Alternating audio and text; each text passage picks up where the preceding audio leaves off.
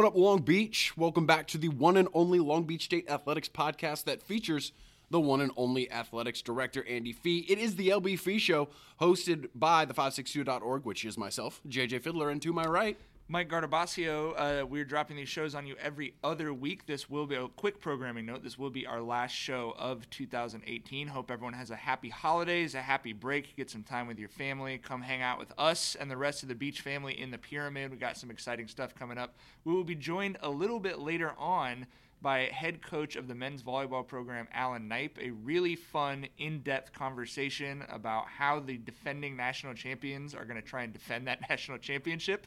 And I really enjoyed that interview, JJ. I thought it was really great. It was really, really good. Alan has a way about him where he talks and you have to listen. We got him. I feel like we cracked the shell open a little bit. We got to the crab meat. Yeah, definitely. So we now bring on Andy Fee. Andy, happy holidays. How you doing? Happy holidays, gentlemen. How the heck is it already the end of 2018? I don't know, man. Great question. It was both the fastest but at the same time, is it not hard to remember? It's like, oh, there was an Olympics this year. Like, that's how long this year has been. Yes. Yeah, that's a great point. It's been the fastest and slowest year, like, maybe of my whole life.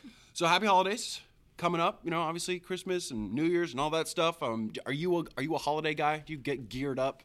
I somewhat am. I say that because my wife really is. So Okay. by So you are. default, Yeah, right. I'm putting lights up and putting lit up toy soldiers up at the front door and whatnot. Nice. So yes, but I do love the holidays. Obviously, when you really boil it down, it's just a great opportunity to reconnect with old friends and family, and I know everyone out there listening is doing the same thing.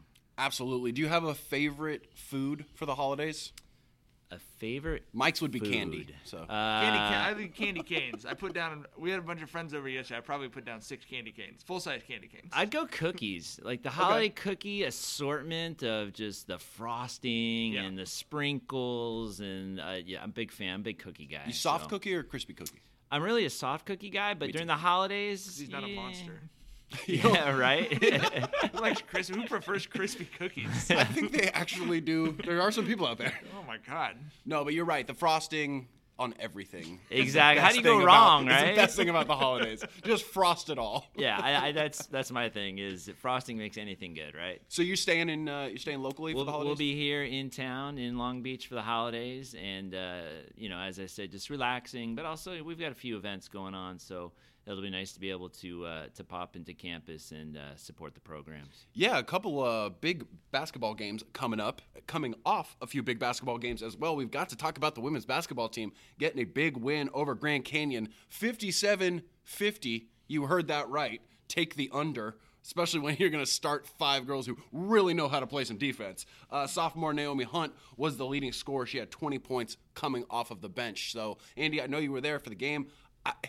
It had to feel really good to kind of get that monkey off the back and get a victory here in Walter Pyramid. Yeah, and they've put out great effort during this this streak of losses, unfortunately, as we put it. But you want to be rewarded. I think coaches always talk. You don't want the moral victories. I mean, you do always want to point to the positives of your game, whether it's a win or a loss. But after a while, it doesn't help. And so when you do come through, I think the intensity shown by the team, and I talked to the team in the locker room after the game and just shared with them my thoughts. I'm by no means an expert in X's and O's, but I just said the intensity level defensively that was set by the tone of the starting lineup to focus on the defense really set the team to succeed. And, I'm excited what this team can do. It's been a battle we've seen, but I think going into conference, we've got Utah State coming up, but in the conference, I think we match up very well with these teams. Well, particularly if they're going to play defense, like you said, the way that they did last night, forcing Grand Canyon into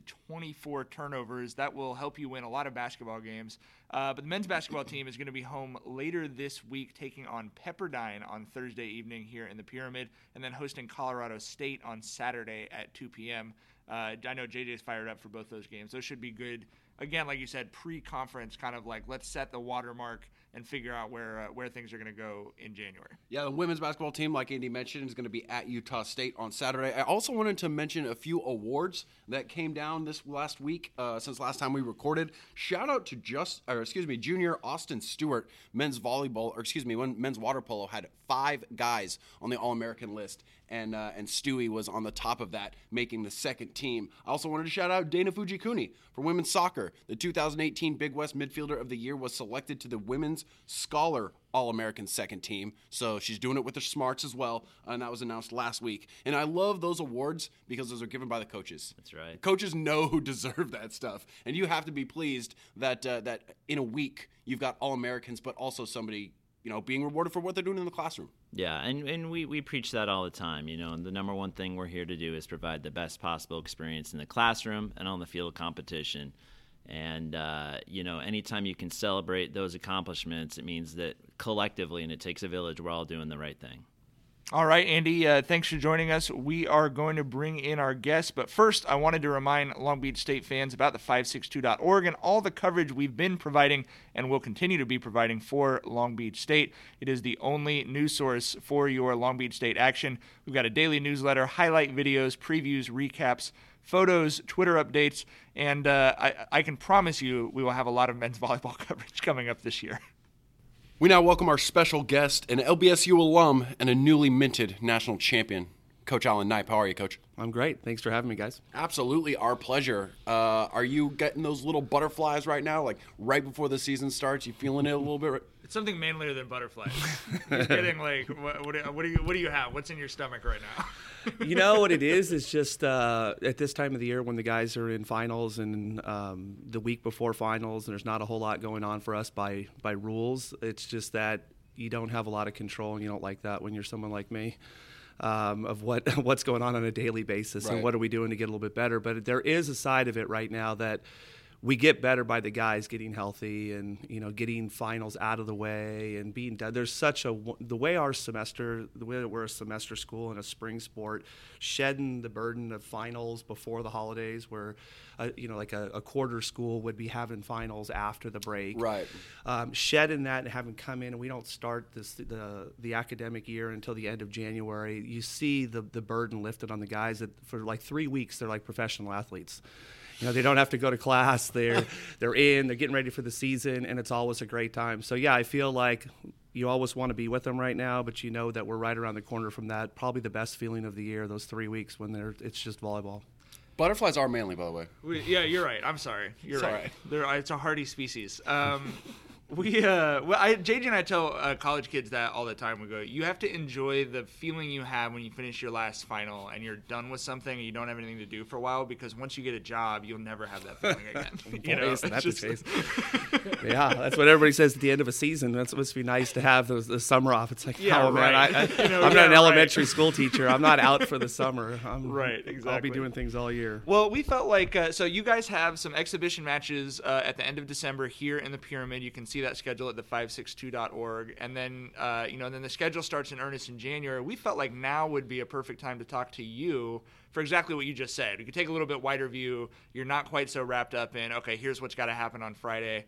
Yeah. And so we wanted to kind of take a little bit longer lens with the, look at kind of the moment that you guys are having in your program right now. And so my first thing, when I used to talk to Brian Gemilaro, he would, whenever the undefeated season that they had would come up, he would always talk about the sets that they lost during that season.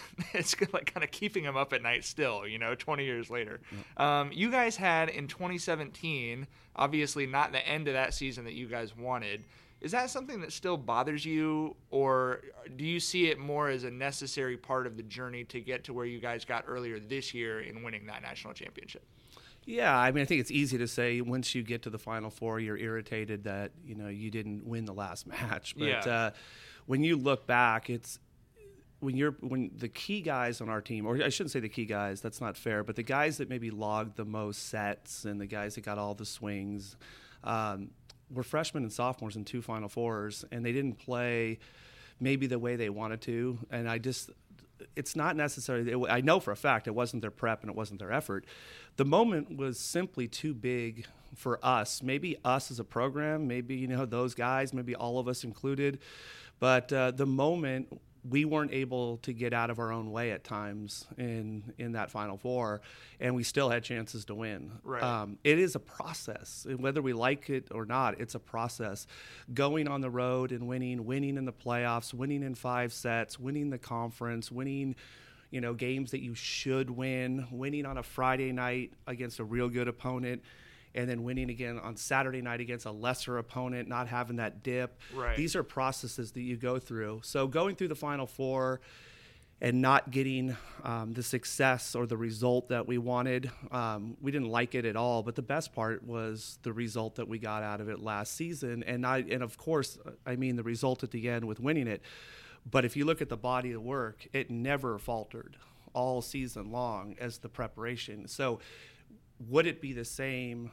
Would last year's season been the same had the year before not been the same? I don't know. Maybe not. Maybe we win in 17. We have a great year in 18 and aren't able to finish that game in Westwood because of not maybe having just the same attention to detail or grit or resolve that they had from losing. I don't know. There's no perfect way. Everyone's journey is different to that, but either way, they've had a wonderful group. This group's had a wonderful start to their career, right? 3 Final Fours, and a national championship, sure. And they come back.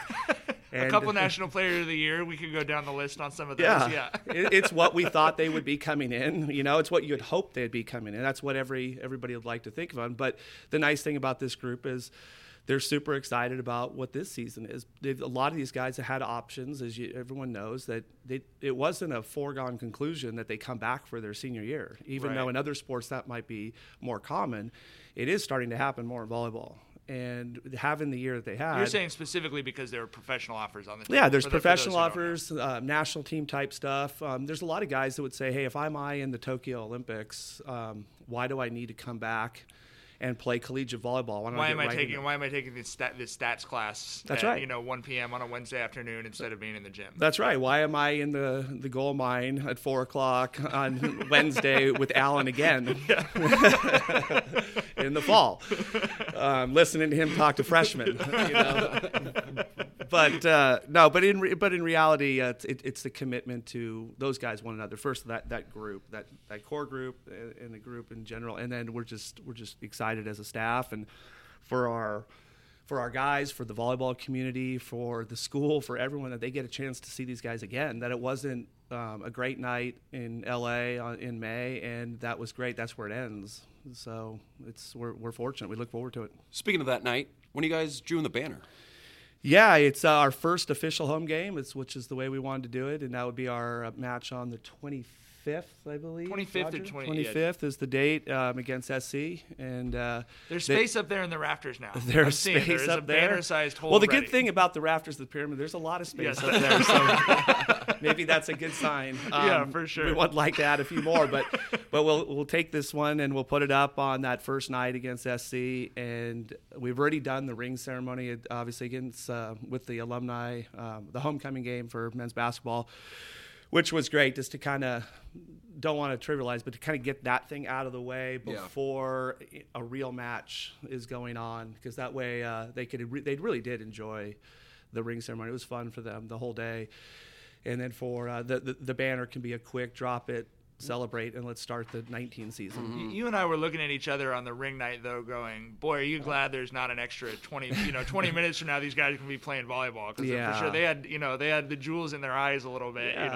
It's fun. You talk about it so much. There's so much dreaming of those moments as an athlete, that to do it with a 2-minute Big West schedule, or 3-minute whatever we're allowed to do something before a match, and then say, okay, put it away, we're going to get started, isn't the way you want to do it. I know as a player, when I got mine in 91, we got at the halftime of the football game in the rain. Nice. But either way, it didn't change the fact of how enjoyable that evening was. You held them for up us. so that the fans that were a mile and a half away couldn't see it. Stand in the middle of Veterans Field. And, it wasn't necessarily the greatest night, but it didn't change our enjoyment of the night. So, one thing, JJ and I are obviously aware, you're probably as knowledgeable about your sport as any coach we've ever been around, and not just in terms of the X's and O's, but sort of its ecosystem and its place within the larger sports ecosystem in America.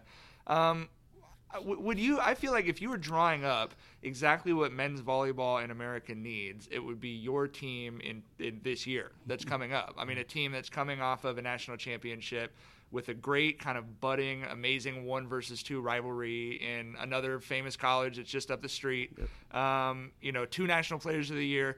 Do you see this as a year? You're obviously more focused on what you guys are going to do, but can you step outside of it? Do you see this as a moment where maybe your sport can have some big crossover appeal that, more people could get pulled into? I was telling JJ, like, this is the kind of season to me where men's volleyball gets an article in Sports Illustrated. You know what I mean? Where it gets some of the bigger attention. Yeah, I just recently got back from the women's Final Four because we have our national coaches convention wrapped around that, and the amount of excitement about the match, the Final Four match, of how good it was and how exciting it was and the level of play. A number of people spoke about it. The AVCA president, Kathy DeBoer, spoke about it on stage in front of the entire luncheon, the awards luncheon, about the quality of the match. And I think that's really the thing, is that the volleyball is so good, the level is so high, and there's the teams that played in the Final Four last year could win matches in international tournaments. They could beat national teams. I'm telling you. Wow. It's maybe not get over the hump against, the top 4 teams in the world or whatever. I'm not trying to say that. I'm saying that you could take this team, you could take the teams in the Final Four to the World Championships, and you would be at least 500. Is that because there's the talent is accumulating more to form super teams? Is the coaching becoming more advanced? Are there more people playing, so it's a larger pool of talent? What's responsible? I think it's a little bit of all that. I think it's first of all, the grassroots is blowing up for volleyball, and unfortunately it's a reverse funnel. There's not a ton of opportunities still at the top, so it's creating nice depth for our programs. The smaller group at the top, where everybody would say they want to go. I would like to believe that the coaching's good, and I would like to believe that the training. The difference, I think, right now is that there's a handful of teams in NCAA volleyball that are training their teams with very much an international style. It's the very cutting edge of the game.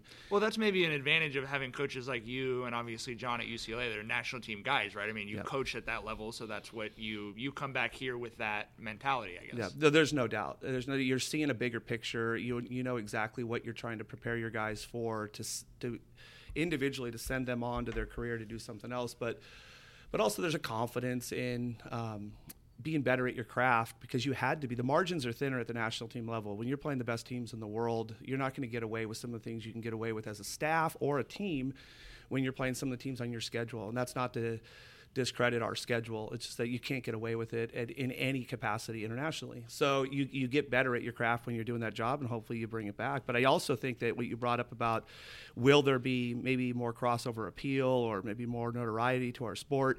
I hope so, because what I'm seeing right now, especially over the last couple of years, and this actually goes back to the days when we had Taylor Crabb also, is that when you sit courtside in person and watch an athlete like that play this game, it's hard to not want to see more of it.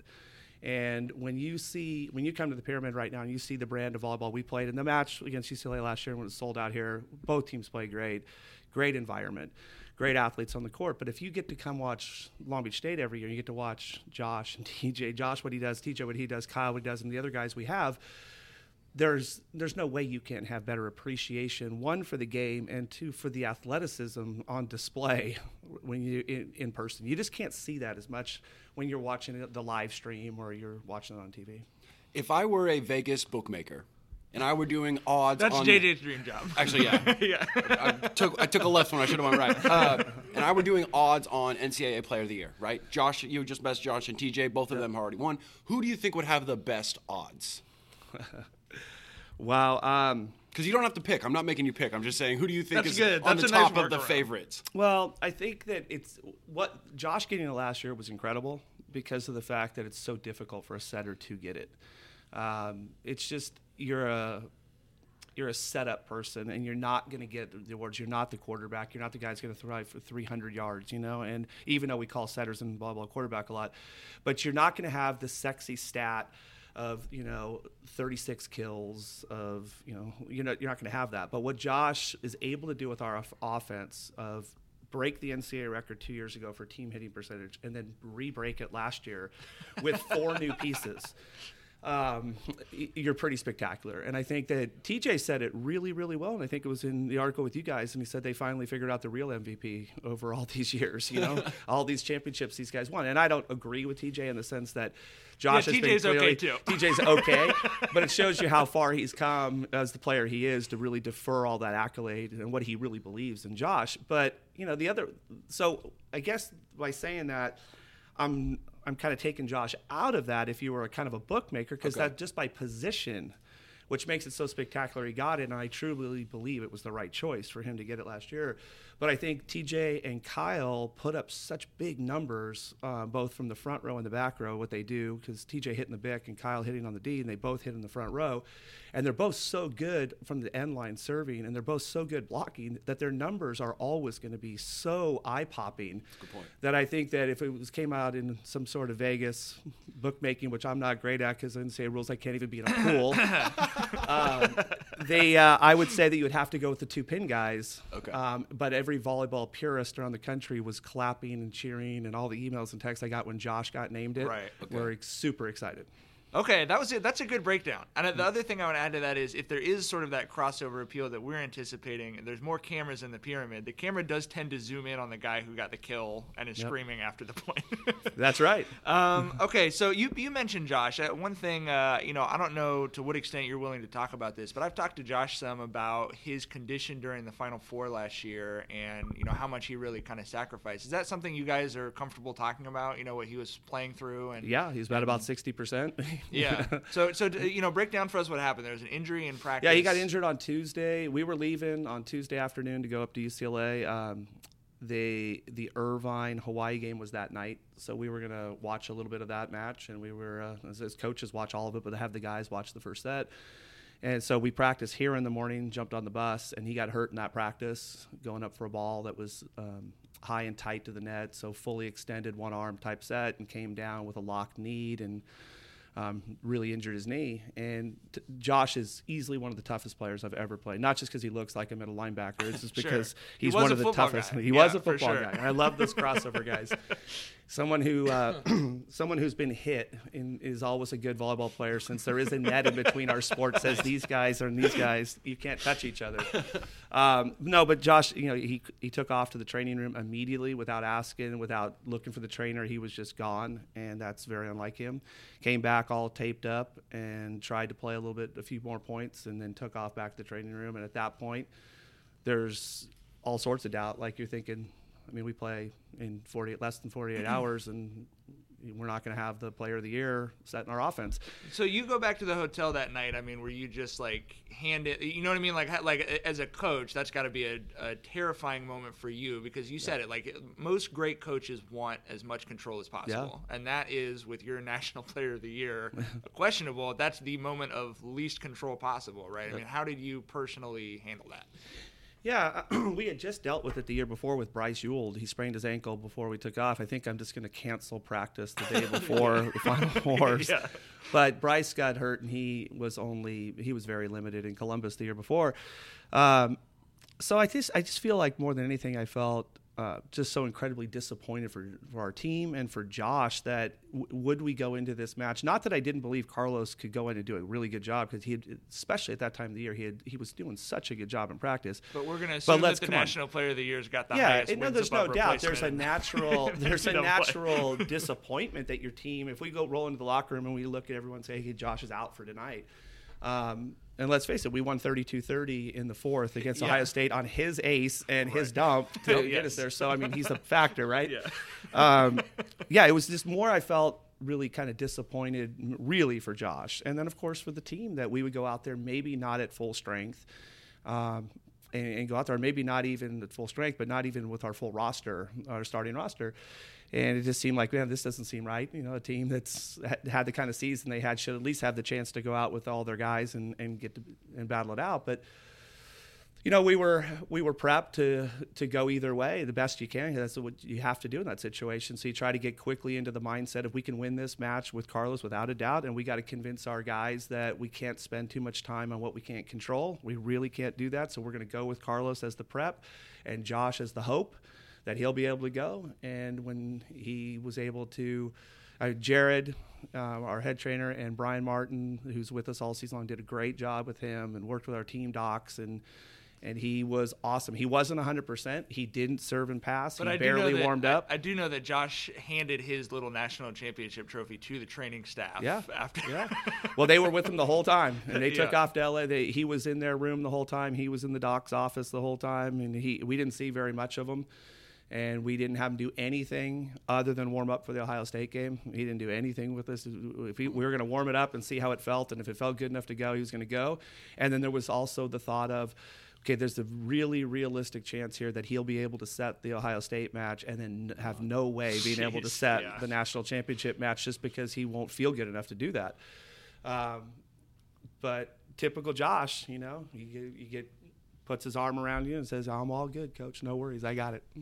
Going out before we go out on the field. I'm going to go on the court for the semis. And I think then a huge amount of adrenaline kicks into as an athlete. Like, there's no way I'm missing this match. I don't care. There's no way he was going to be honest with me anyway. So I didn't even really try to. He was going to start the match if he could, if he was in a leg cast. Right. You know what I mean? And we'd have to sub out. There's no way the kid was not starting the match. Yeah. Wow. Just legend, dude. Yeah. Just absolute legend.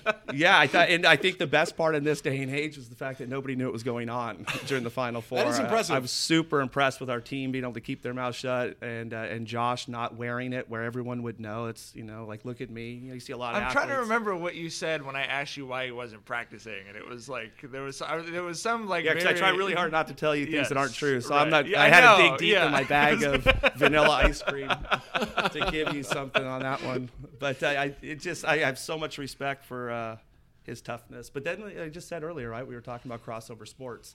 I'm sure Josh has played a football game or two in his life when he didn't feel 100%.